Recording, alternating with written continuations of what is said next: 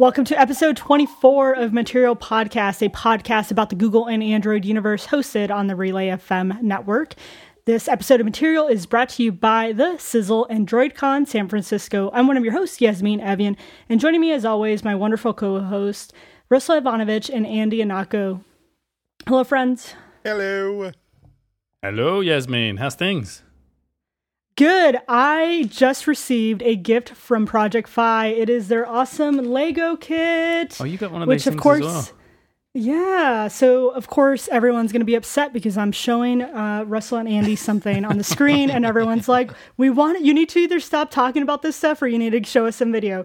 So, no, there's pictures on Twitter. We'll post a link. So I got this fun little box that says Happy Holidays from Google, and you open it up, and it has Lego pieces, which are really fun. So you get to build this charging port, like a holder, and it even comes with, what is that? USB-A to USB-C. Yeah. Those things are, they're not cheap.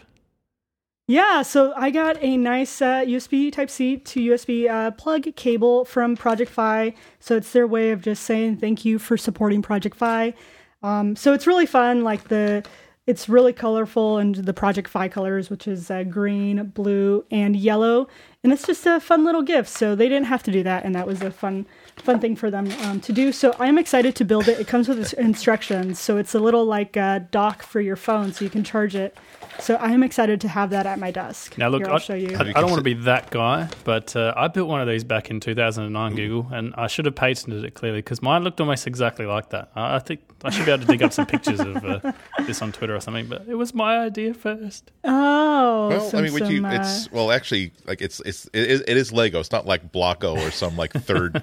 It is actually licensed Lego. Oh, yeah? Licensed Lego in the box. Nice. They're actual Lego pieces? Yeah. They're small. I don't know I don't see the Lego license on there, but hold on. Let me see. I need to open this up now. Yasmin opens the Lego Live package. on air, Yasmin tries to open this. The way to tell is so it says Fi. You can't really see that. So that's instead interesting. Of okay, so they had. Yeah. I don't know if it's compatible with Lego or not, but it's cool that they because actual Lego pieces have the Lego thing on in each little peg. I was gonna say you could combine it with kits and do the Lego Wall-E. I've got my Lego. Oh my Wall-E gosh! here. How awesome would that be to put the stand on top of the Lego Wall-E and then just have your phone go around? I don't know. I'll have to test that out. I know I have some Legos around the house somewhere. But no, let's see if Google really is about this. We embrace all platforms. It doesn't matter what you're running. Well, I do think the patent or the license, whichever one it was, on Lego expired a while back, didn't it? So now anyone can make Lego pieces that plug into Lego. They can't put obviously the brand on there, but they're allowed to make pieces of that are the same size. Oh, very interesting. I think they were just following material. They were following Matias Duarte's Lego story, and so they just wanted to build that into it because they heard her story about You don't think he was trying to promote that on the show last week, do you? Shameless self-promotion. I think so. Right there. Yeah, we didn't even catch on to that. He was just Legos. You could see that twinkle in his eye. He was like, "Oh God, I know that we're sending that special gift to Yasmin. I don't want to blow it, but oh goodness." Isn't this going to be nice serendipity? And now you have to step on it, Yasmin. Put one on the floor and just step on it. I was going to say that's how you know if it's real Lego or not. Just put two pieces and step on them with both feet. Whichever one makes you yell at your kids louder is the Lego piece. It's the real Lego. Some choice words that will come out that my daughter wasn't supposed to learn at such a young age. So I see in your hand, Andy, that you are sporting a Moto 360 version 2. Indeed. And Russell. Do we have the same model? I'm so jealous. I'm so jealous. Not just because we have the same taste, but I think we both went to Moto Maker and tried every single permutation and combination and said that it really has to be the metal version with the brown leather strap because every combination of yellow metal textured with the black body and that looks like I look like a secondhand BMW dealer wearing this watch and I don't want to look like that. I did exactly the same thing. I spent, I reckon, half an hour configuring different watch styles, And I just couldn't get over the fact that the default one that they give you on the website is probably the best looking. I'm like, fine, I'll get the default. If this were in a tray of watches at any store, that's the one that I would pick up, at least because it's the most stylish one. But yeah, it's I'm not going to say that the summer-long nightmare is over. I'm just saying that I bought I think we talked about it. Did we discuss it last week? I bought a Nexus 5X in the Black Friday sale because I still have Google's Loaners XP, SP, and 6P and 5X, but I decided that I wanted one of my own. I didn't know for a fact I was going to switch back yet or not. And because it's weird, I get all these Android phones and I always like set them up, which is why whenever I buy a Kindle book, it's always install on Andy's 93rd Kindle. Like, no. I should really name the ones that the Kindle actually owns so I can actually target them. But for some reason, knowing that no, this will never have to go back to anywhere, and plus I own it so I can use it for personal work, and I found myself actually setting it up the way I would set it up if I were going to be using this as a daily driver. And after 2 hours of not stress and frustration, that's not the reason why it took 2 hours. The 2 hours of just having fun and thinking about, well, how do I use phones differently now than I used to, even in January or February of this year. I just wound up with such a great custom fit to my lifestyle that I did use it for a couple of days, just Wi-Fi tethered to my iPhone. But then at the end of that, I just said, oh, who am I kidding? And I just moved the SIM in, and I got my Uber app and everything authorized for all that stuff. And I set up Google Wallet on it, and then I set up my watch for it, and then I chose all the watch faces I wanted, and now I'm very, very, very, very, very, very, very happy. I never disliked having an iPhone and an Apple Watch, but I didn't fully appreciate how much happier I would be once I went back to He's back. This is one of the longest running discussion topics I think we've had on our show. People email us and they're like, why is Andy on iOS? Come back, Andy, come back. And now you have your wish, listeners. Andy is back. But most importantly, Andy, which color did you get? I was tempted by I wanted something a little bit more either black, white, or like 1972 suburban backyard in-ground pool cement bottom color, aqua or whatever they call it. I was actually hoping for, if they had like a red or something, I really wish that the Moto Maker was available for it. Not that I wanted 8 different trim styles in one package, but you'd like to be able to pick like one really distinct color. I did go for the black because that's what my Nexus 5 was. Aww. And then I wish I'd thought a little bit ahead, because I definitely wanted the spec case for it. It's one of the few third-party cases that are really custom fit for it. And that one is only available in black or white. So I bought the black case, and now it looks like do I have where did I put it? And now it really does. The real test. Does Andy have it on his person? Yeah. No, we're this is podcast day, which means that it's. You heard it here first. Andy just lied to us on the air, told us he had the 5X, and he can't find it now. I own it. It's a possession of mine. I'm just happy that you don't have to put that ugly, hideous Apple case on you for extra battery. That is all that I'm happy on. I'm just happy that you have a 5X in your hand now, and you don't have to get that ugly, what was that, 6S, like extra battery silicone cover that they came out with. I don't think it's that ugly. I'm glad that Apple just so if you haven't seen it, it's a battery extender. It's not as though it's like, oh my God, Apple has finally come up with this idea of putting a battery in a case. I mean, we've seen that a million times, but it's getting a lot of attention. A, because Apple's making it, but also because all they pretty much did design wise was they took the really nice silicone case, beautiful like fitted case, and they put like a bump on the back of it that's roughly the size of whatever battery pack. A friend of mine, Craig Hockenberry, tweeted out, "Oh my God, I didn't even know a battery case could get knocked up." Because that's kind of what looks like it's pregnant with a smaller phone. It looks like it's pregnant with like with an Apple Watch, pretty much. But I'm happy because Apple did a lot of really bad like design things. They made a desktop keyboard that was so thin that it's like super uncomfortable to type on. They made an Apple Pencil that doesn't have any place that you can actually clip it to a pocket or carry it around in. They made an Apple Mouse where the charging port is on the flat part of it at the bottom, so you have to turn it yesterday upside I ran down. out of charge, and I was in the middle of doing something. I'm like, well, I guess I'll stop for 2 minutes while I flip this thing over and plug it in. It's adorable when it's like it looks like a turtle, and when it dies, you have to flip it over on its back just like a turtle, and just put an plug it full of IVs or something like that. But getting it into Google, it's like it's always fun to watch some of the more like Ellen Jamesian like Apple commentators and bloggers who are like when a phone manufacturer came out with a phone where they put such a big, really wonderful camera sensor in it that the only solution was to make the camera section bump out a little bit to accommodate this really brilliant sensor. And like I said, some of the more intense people were like, "Oh, that's so ugly. You'd never see Apple doing that. Isn't that horrible?" And then I'm like, they're entitled to their opinion. The design is very subjective. But then, okay, so here's the iPhone 6 where Apple has bumped out the camera section to accommodate a larger sensor. Now are you going to say only Apple would say the needs of the camera are sacrosanct? And so I'm looking forward. I've been busy today, so I haven't really read reviews of it, but I'm looking forward to people saying, you see, it comes down to the intrinsic nature of the device. They've been able to double the capacity without adding the extraneous parts that on a Mophie case. See, Mophie will just double the thickness of the entire thing from end to end. Apple knows that that's just wasted space. You can...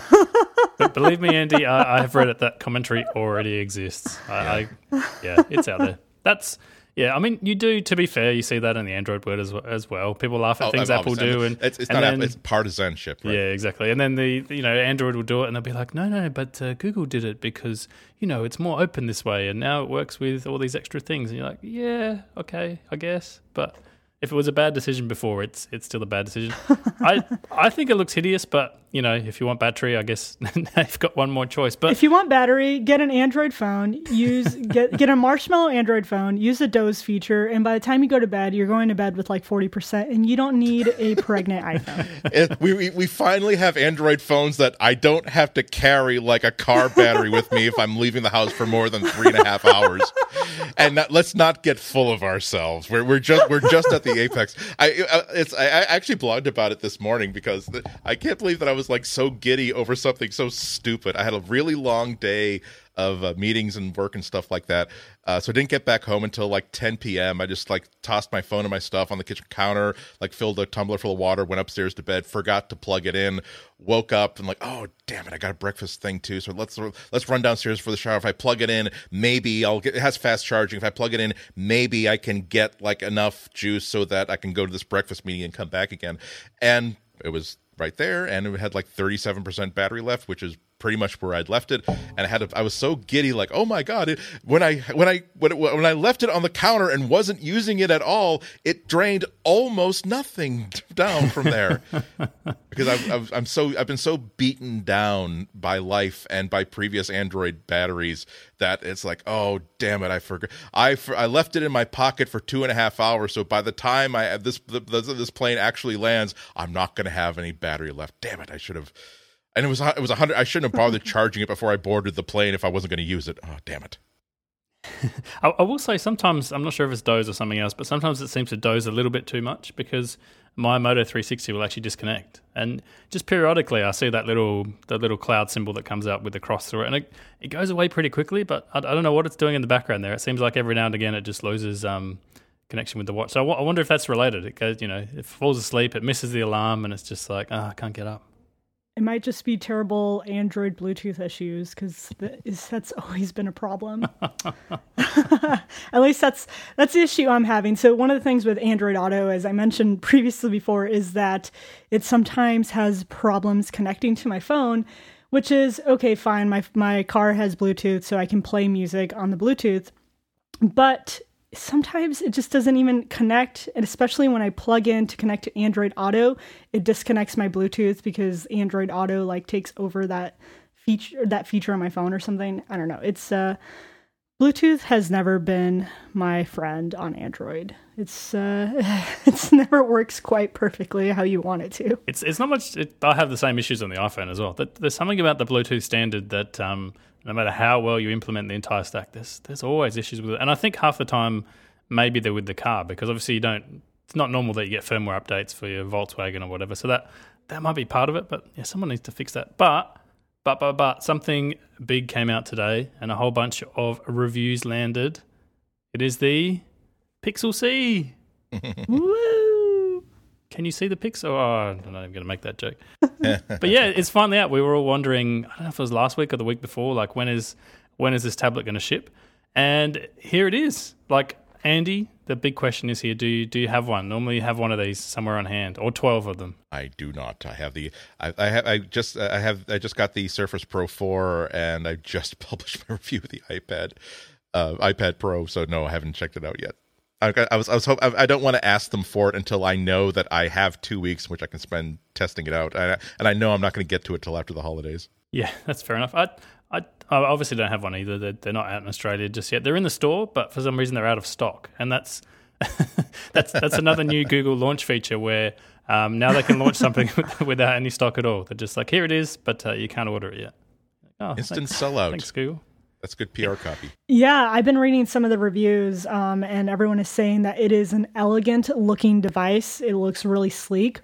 But one of the major drawbacks is that there's no split-screen multitasking, which they're having issues with such a big screen. It's you have a big screen that has a keyboard, and there's not a way to do multitasking on it. So I hope that comes to Android soon. Yeah, I was watching, I think it's Dieter Bohn at The Verge. They do really nice video reviews of a lot of things. So I watch him as he snaps it into the thing, folds it. It looked really elegant, like the way the keyboard attaches, and it definitely doesn't look like it has issues where you tilt it a little bit and then it falls over. They look like they've catered to all that, and by all accounts, it's a really nice piece of hardware.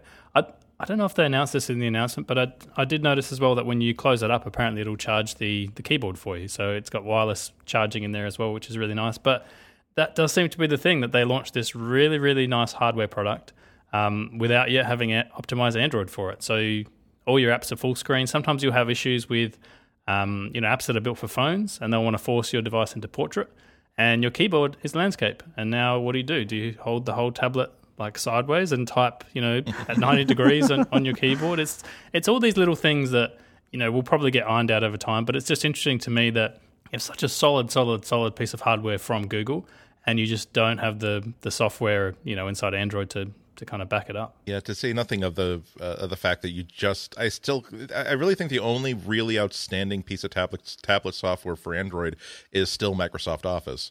And that's because they've put it on pretty much everything. I'm very hard pressed to find the same sort of library that I've found for the iPad Pro. The iPad Pro there's so many great, or even the 9.7-inch iPads, there's so much really great productivity software out there that if you wanted to use it the way that clearly Google intends people to use the Pixel, all the software is right there, but you're not really going to find it, I don't think, for Android. Yeah, I mean, that's been a continuing issue. And I think out of the three platforms, if you've got iOS, Windows 10 and Android, in the tablet space, Android's probably the one that's right at the back of the pack, which is, it's an unusual place to find yourself when your phones sell like crazy and there's such good software on the phone. Any app that you want, you can go out and find 10 different versions of it, and 5 of them will be amazing. You go to the tablet space and you find all those really amazing phone apps are generally just blown up. They're wider, they're stretched, they've got padding around them, and I think the reason traditionally has been that Android tablets just haven't sold that well. So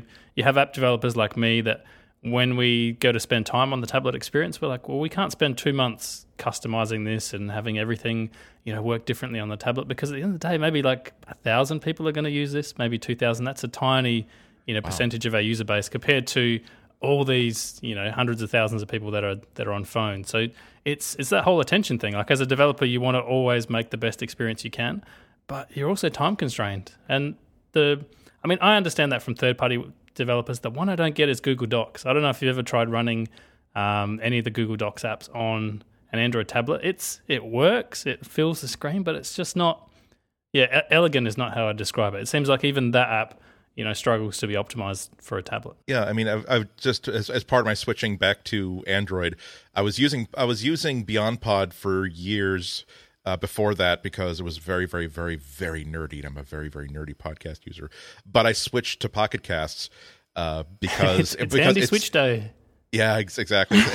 And it wasn't. I mean, not to derail our conversation about the Pixel, but sometimes it's good to have like I'm going to reconsider every single app that I've always used and see if there's a better one. And one of the things I loved about Pocket Cast is that it's just so in love with material design. And so I loved it a lot. But what you said kind of got me thinking that you do have. Pocket Cast is supported pretty much on every single platform. But if you do want like a widescreen, like tablet sort of experience, you have a web version that you also charge for, and which I'm paying for because it's so awesome. It's like, would you say that if you have to spend some money optimizing it for a larger screen, you're better off doing a web version that pretty much anybody can use than targeting Android tablets? Yeah, it's going to come down to the individual app. I know that's a really obvious thing to say, but it really does. So for us, when we built the web version, we looked at the kind of feedback we were getting from customers, and there was a lot of people who were going to work, and they're like, I can't plug my headphones into my phone at work. It just looks like I'm not working. Like my boss is going to walk past and say like, oh, that's nice, Russell. Don't you have work to do? Like why are your headphones going down there? Whereas they said this magical thing happens when you plug your headphones into the tower or laptop that comes with your work machine. Suddenly you're doing work and you don't have to install anything. And that's, I think, the huge benefit of a web version. Anyone can, fire it up in any web browser or anything that they're on. But the interesting thing about podcasting apps is sometimes you want to download your content. So that's the huge downside of a web version. The streaming works amazingly well and, all your stuff is in sync. But the second you want to, take your tablet on a flight, or you're going to take it in the subway where there's no reception, or maybe the tablet you have is Wi-Fi only. So as soon as you step out of your house or your workplace or your cafe, there's no way to get your podcast. That's where you really want that offline experience. But that's the thing. Like you, as a developer, you can't spend lots and lots of time with that if you're not going to make your money back. And I think that's the big thing holding back Android tablets is it's the same problem a lot of other platforms like Windows Phone has, for example. It's the chicken and egg thing. There's not enough good apps to drive the platform forward, and there's not enough devices out there to drive the app developers to make good apps. And so you're locked in this weird standoff, which I think the iPad is probably the only tablet that's managed to overcome it. Just because it's sold, you'd probably know better than me, Andy, hundreds of millions of I was going to call them versions, hundreds of millions of devices. Yeah, and I think even a lot of Android users have an iPad laid in their house. Like I have an iPad in my house. That's the tablet we first got, and then we got a Nexus tablet when I went to Google I/O. But I didn't actually go out and buy an Android tablet. It was one that was kind of gifted to me. And yes, for kids using the Android tablet, like it's a lot cheaper. And there's actually a lot of the app developers are developing for that platform, which makes it a lot easier. But I think for a lot of families, when they're going out and choosing a tablet, they're usually just looking for the iPad. So I actually had a question for you, Russell. So I know that supporting different screen sizes on Android is a lot easier than on iOS. Would you say that is like a benefit or has become now more of a downfall for the tablet Android ecosystem for the apps? Because with iOS, you really had to build an app that worked for the iPad because it was a lot more like the screen size you were building to direct screen. But with Android, you have a little bit more freedom. So I'm wondering if it's better because it's a lot easier to support a tablet, or is it worse because it is so easy that there's not a whole lot of thought that goes into creating a tablet app? Well, it's interesting. This has changed over time as well. So when we built our first iPad app, you targeted that screen size directly. It's still burned into my brain. 1024 by 768 is the dimensions. And back then, the tools weren't great for supporting the different screen sizes. So you used to literally most of your stuff lay out, absolutely on the screen. This goes at this pixel position and it's this big and this goes here. And then, interestingly enough, in iOS 9, Apple has done the thing where you can do split screen apps and you can stretch them to 1/3, halfway or 2/3 of your screen. And what you're starting to see now is a lot of things that have traditionally happened on Android are starting to happen on iOS. So app developers look at that and they go, okay, I now have to support these 3 different sizes on a tablet. I can still make the really nice full screen interface. I can spend a lot of time on that. But what happens when it's half the size and 1/3 of the size? So you end up with what most people do is at 1/3 of the size you have your iPhone app. At a half the size you have maybe stretched iPhone app. And then when it goes full screen, you have to decide, do we stretch it even more and just add more padding, or do we have a completely different interface in there? So it's, as a developer, it's tough. Like this, it only seems to be getting harder. Like every year when we go to update something, there's more configurations, there's more screen sizes, and it's no longer the case where you can say, Android's terrible because there's all these different screen sizes. iOS is just as bad, if not worse. And I think, a lot of developers are struggling with that at the moment. Yeah, I mean, either way, Apple for a couple of years has been trying to get developers to say, please don't target a specific screen size because there's going to be, we can't tell you about unannounced products, but there's going to be times when your app is going to be expected to be painted into container that you can't really predict. And everyone's thinking, of course, different screen sizes, which are true, but they were also thinking about split screen mode that didn't come until iOS 9, which is talking about competition between Apple fanboys and Android fanboys and fangirls. The first tablet that really had split screen multitasking that really worked was the Galaxy Tab. I was really surprised that this doesn't have something like that because we know that it's. I forgot where I've read about it recently. I think that if you have a rooted phone and you do some hocus pocus, you can activate a feature that's already there for split screen multitasking and having like two separate panes. But like I said, it's already there on the Galaxy Tab, and that's just one of the many alternatives people have. If you're spending the Pixel C costs $500, and that's without a keyboard. So it's $500 plus $150 if you want that special Deschel one. That's more than enough to get a Galaxy Tab. It's more than enough to get an iPad Air 2, and with money left over to buy the keyboard of your choice. If you're worried about having desktop class software, you can get an actual desktop tablet. I mean, the Surface, I've been talking, and a lot of people have been talking about the Surface Pro 4, which is like their Microsoft's good as a notebook one. But they also have the Surface 3, which is a full-featured Windows 10 notebook that runs real Windows 10 software. So you can't run Photoshop on it. You're not going to operate a 3D lathe based on the processing power of this thing.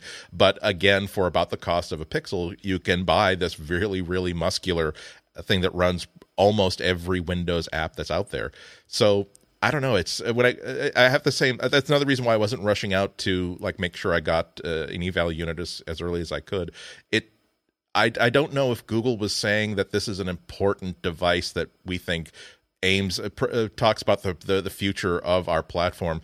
It seems like what the Nexus phones were like 2 or 3 years ago, where there were less consumer, John and Jane user oriented phones, and they're more like, hello, Mr. Developer and Mrs. Developer and Ms. Developer.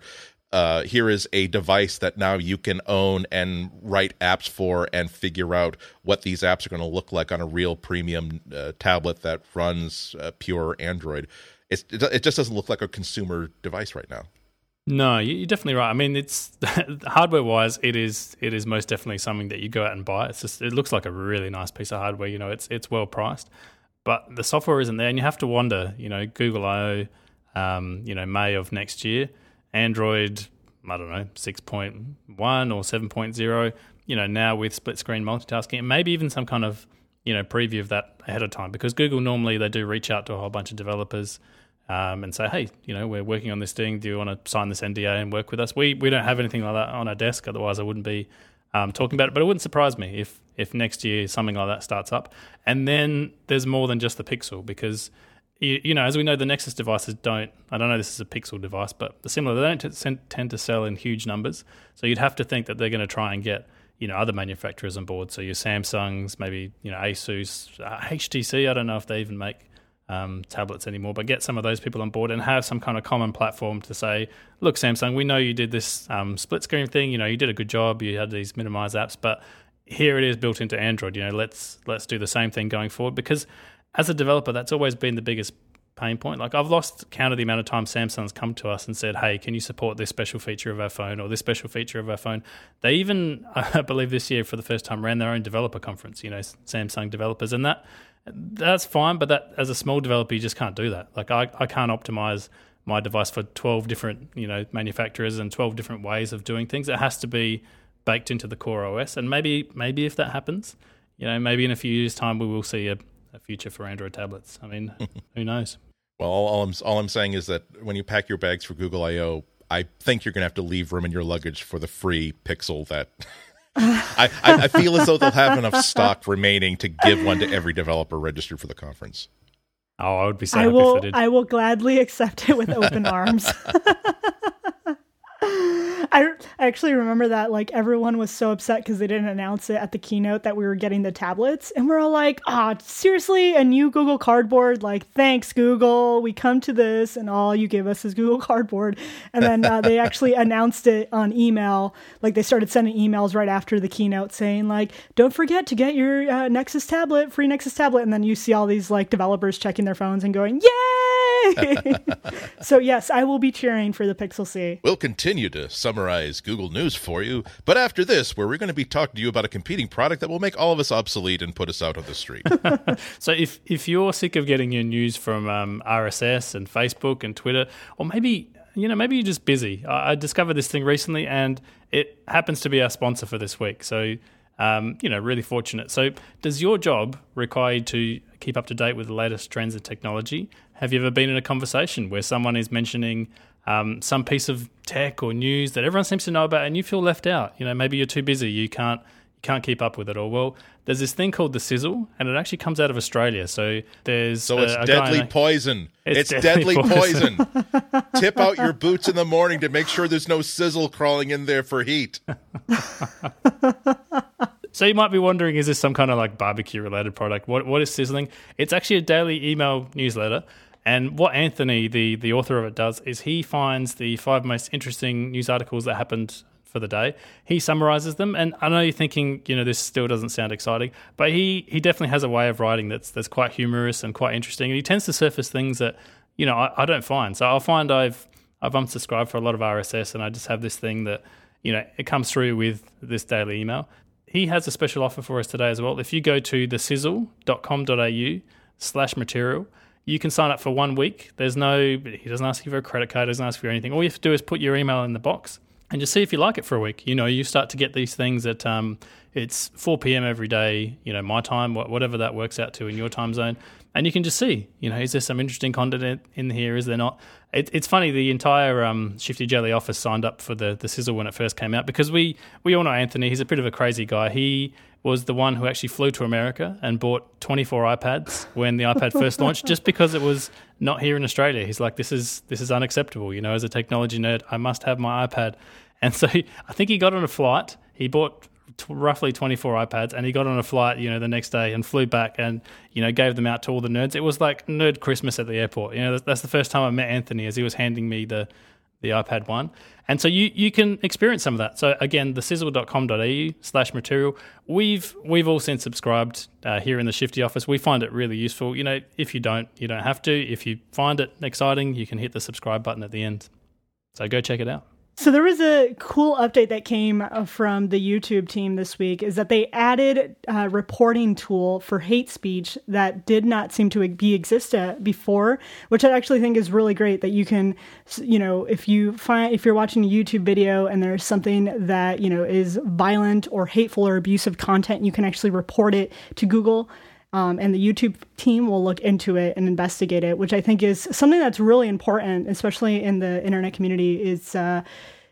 The internet has the best and the worst parts of civilization, it seems. It has the best parts, which includes all of you wonderful listeners, because we care about you all so much, and has all these a great community. But there's also some people out there that just want to watch the world burn. Yes, and if anyone's ever scrolled through YouTube comments, you'll know that those people definitely exist. So I'm glad that YouTube took the initiative to add that and seeing how that unfolds. Yeah, I think it's reflective of a positively changing climate. That I think more people are aware of exactly how bad these things go. That a lot of people can have had that experience with, oh my goodness, someone just said something really, really stupid and mean. Isn't that horrible that there are people like that out there? And you think that, well, it's bad. It would be nice if those people weren't, if those comments could be blocked. But then you see the sort of stuff that a lot of women who stick their heads above the trenches in online media have to deal with, and it's the sort of stuff that you get the FBI involved, not just Google commenting police. And so I think there's a more of a concerted I'm hoping there's more of a concerted effort that the entire community, not just people who feel as though they're activists, feel that this is a problem that needs to be solved. Everybody needs to feel safe, and I'm glad that there is now an expanded reporting tool. I hope that this is reflected by multiple stories of effective action being taken promptly. We can all remember stories from Facebook and Twitter where you've reported something that is absolutely shocking, and you get a curt automated response back from Facebook saying that this post does not violate any Facebook terms, but thank you for bringing it to our attention anyway. So we really, you got to have smart eyes at both ends of that process, and I hope that there's at the Google end there are people who have got their thumbs over the buttons. Yeah, I did see just during the week actually, Matthias Duarte linked to an interesting article from one of the Wikipedia developers, and they were actually saying that as a user experience designer and also as an engineer, when you come to build these social systems, you kind of want to consider how people may abuse them. So it's not enough to sit down and say, okay, there's a 41-year-old single mum here, and she's very nice and she wants to use it for this, and there's another guy over here and he wants to use it for this, and there's a child who wants to use it for this. You also have to factor in, okay, if someone really wants to abuse someone on here, or they want to be nasty, or they just want to troll people, how are we going to handle that? That needs to be part of the core system up front. And I guess it wasn't in YouTube, and it's nice to see them, rolling that stuff in. I guess they are very, very late to the game, but it's nice that they're doing something. It's always worse when a company doubles down and says, no, this is how it's always been, and we're successful, so we're not changing a thing. Free speech and everybody is allowed to say whatever they want, and it's a free for all. I don't know that works online. You do need some level of policing, just so that everyone on your service, can feel safe. I think that's an important thing. I'm just glad that almost all of these tech companies are now feeling as though they have a responsibility to do whatever good they can with the power that we've given them as a society. Because, a service like Google, it's really like the carpeting that's underneath the entire planet population's feet. And maybe they don't necessarily want to control people or feel as though it's their role to affect change. Nonetheless, they're in the position where their networks and their communication systems and their commenting systems are being used for this sort of stuff. And you're seeing more and more of these folks who are saying, well, here's what we can do, here's what we should do, here's what we feel as though we have an obligation to do. It's been coming up a little bit in the past week or so as presidential candidates have been responding to some of the militant groups' attacks by saying that the dumb person whose name shall not be named because he loves it when people use his name, saying that, well, there should be Google and Apple, they should make sure they should change the internet so these two people can't talk to each other and can't plan each other, showing that he doesn't know much about how the internet works. But other serious candidates are saying that, not unreasonably, that perhaps there are other tools that we can bring into board because they are using social media, they are using private networks in order to do it. I think partly in response to this, Google chairman Eric Schmidt wrote a really good New York Times editorial that it's short and to the point. And my favorite two paragraphs are at the very, very bottom because they're not so many of the discussions around this are like, well, here's how militant groups are using the internet to coordinate and create destruction, and so basically couching the internet in terms of a mass destruction weapon that has to be diffused, whereas he's talking about it as an opportunity for positive change. Here's the last two paragraphs that I actually would like to read in their entirety, because if you don't read the whole thing, here's what really made me smile. Authoritarian governments tell their citizens that censorship is necessary for stability. It's our responsibility to demonstrate that stability and free expression go hand in hand. We should make it ever easier to see the news from another country's point of view and understand the global consciousness free from filter or bias. We should build tools to help de-escalate tensions on social media, sort of like spell checkers, but for hate and harassment. We should target social accounts for terrorist groups like the Islamic State and remove videos before they spread, or help those countering terrorist messages to find their voice. Without this type of leadership from government, from citizens, from tech companies, the internet could become a vehicle for further disaggregation of poorly built societies and the empowerment of the wrong people and the wrong voices. The good news is it's all within reach. Intuition, compassion, creativity. These are the tools that we will use to combat violence and terror online, to drown out the hate with a broadly shared humanity that only the web makes possible.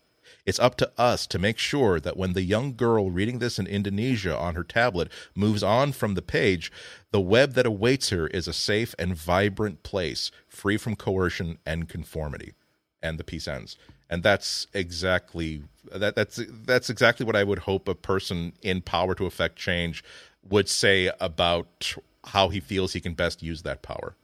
Yeah, no, there's not much really that you can add to it, except that, a lot of people single out an activity. They'll say, these group of people coordinated on this particular network, so either we should just, give the government a backdoor into that network, or we should shut down that network. But that's not really how the internet works. You have to build better systems than that. You can't just say we're going to shut all the bad people out and let all the good people, have a voice. You have to actually build systems, around it. And I think that's what, this article hints at. I do like the analogy, sort of like a spell checker, but for hate and harassment. Like if you can build algorithms around that, and if you can build ways of quickly spotting that, and if you can build ways of not propagating, hate and that sort of thing, then you can build, the same systems you're building today, just with that extra layer in there, and you can have.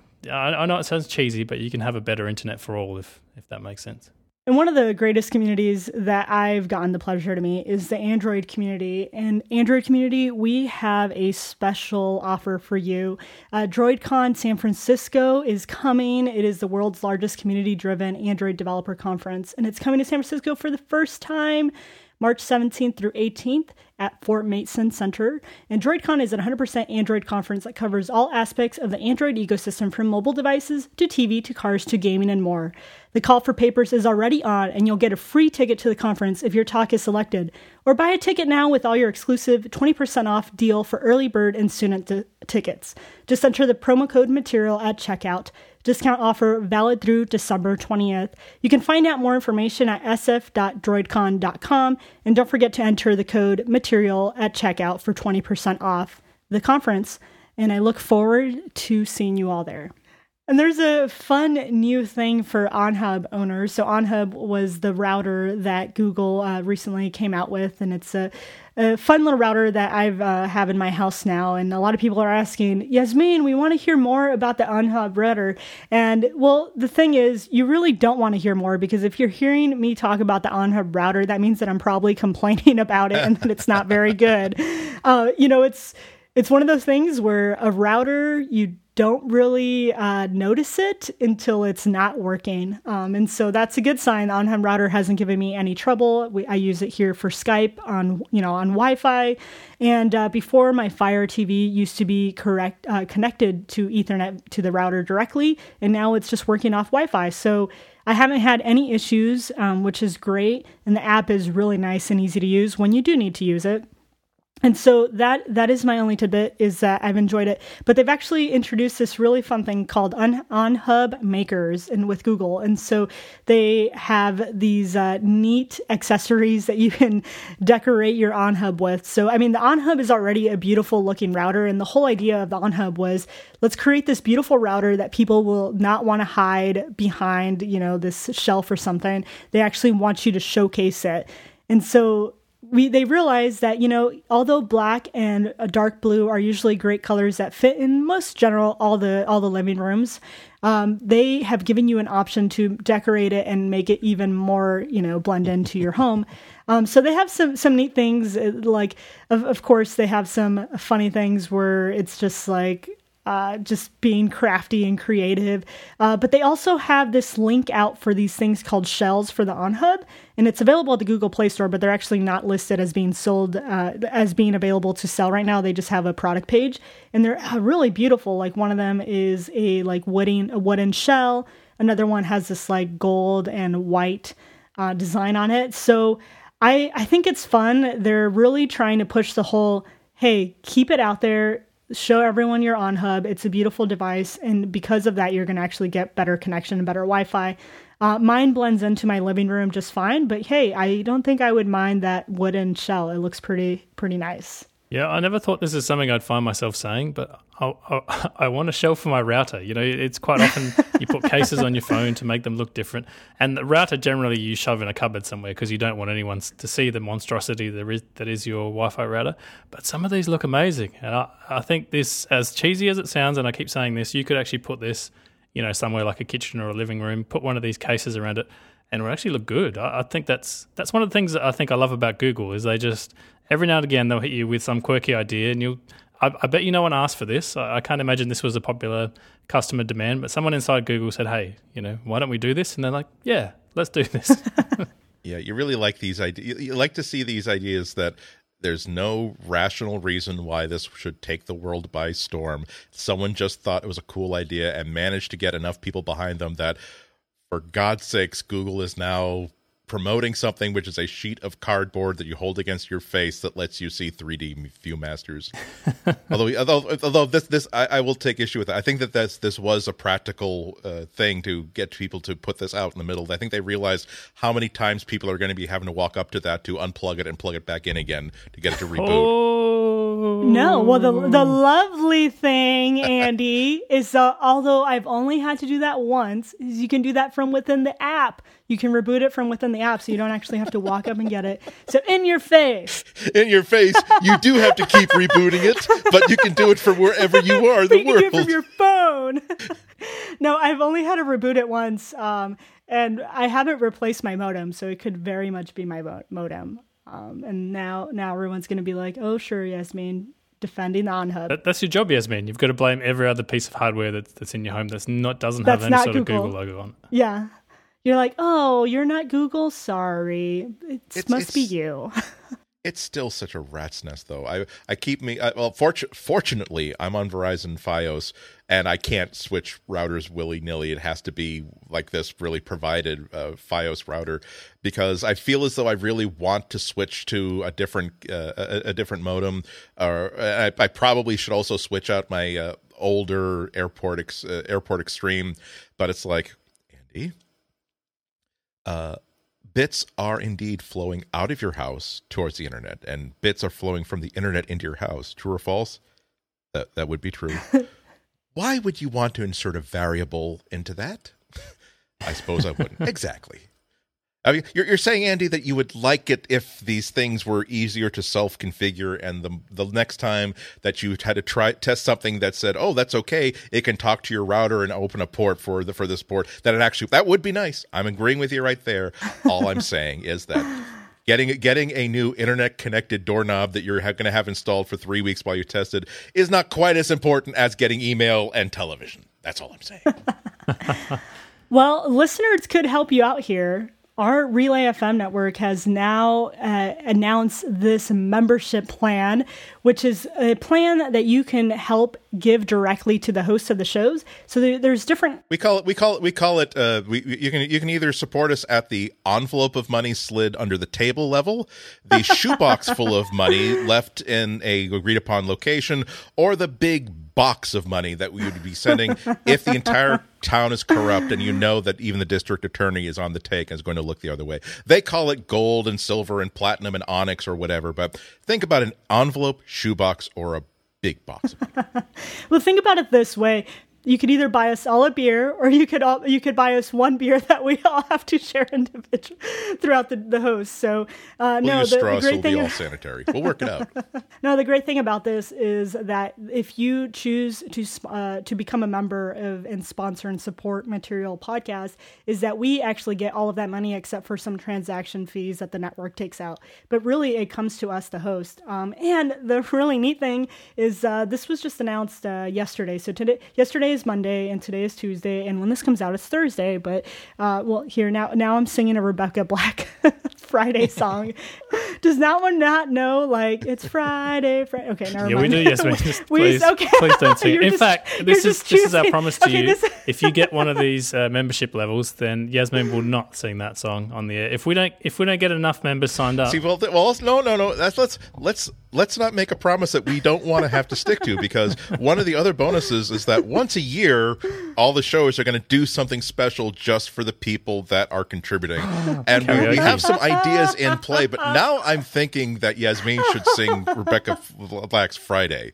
And now Andy and I are happy to be backing singers. I'm just saying. Exactly. I feel as though if we set a reasonably huge backing level, I think that lots of people would like to see that. We're going to hide that level in case you're so. I'm saying that we're going to select a number amongst ourselves, and if the level of backing monetarily exceeds that, we are totally doing that. And a second number where if it exceeds that, we're going to do it on video in costume, dressed as ABBA. Dressed as ABBA. For those people that don't want to see either of those things, you're going to have to pay even more. But in all seriousness, I know a few of you out there are going, your show has ads. Don't you get enough money? It's not really about that. This is a completely optional thing. You can still listen to our show. You'll still get all the same content. You're not missing out on anything. This is for people that think, I love, Relay FM or Material. Obviously Material more than any other show. Surely. It's for those people to go, hey, I want to kick you some extra money. Here's $5 a month. Here's $10 a month. Or, hey, I feel insanely generous. Here's just $100 for the entire year. Enjoy. And then you get to see the hosts of your, favorite podcast buy more new cool things to talk about. Yeah. And if you want to support Material, we are the only Android podcast on the network. Maybe show them how many Android users there are out there that are wanting to hear more Android content. Take that as a challenge. But we want to thank some of our listeners that have already pledged support, which was really great. It was announced on Monday. I tweeted out something and someone right away said, "Hey, done." And yes, they are now a member and supporter of Material Podcast. So thank you, listener that is out there. You know who you are. And we are thankful for all of you. We want to thank everyone for listening to Material.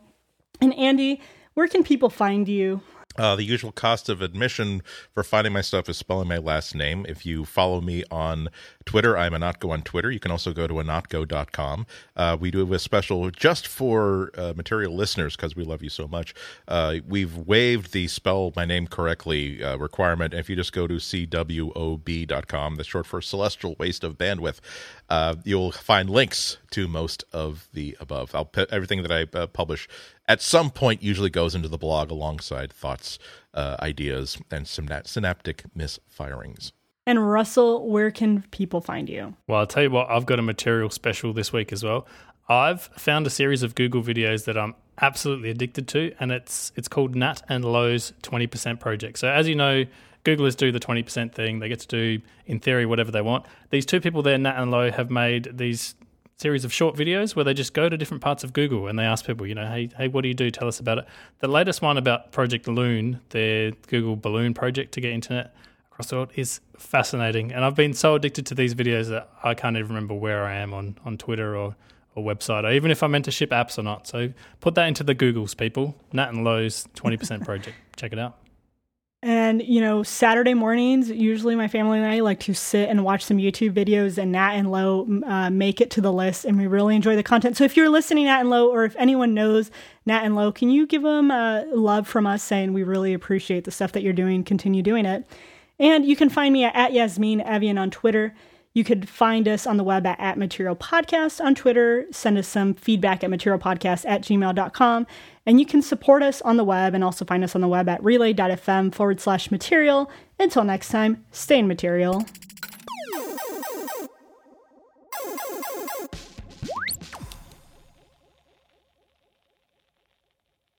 Friday.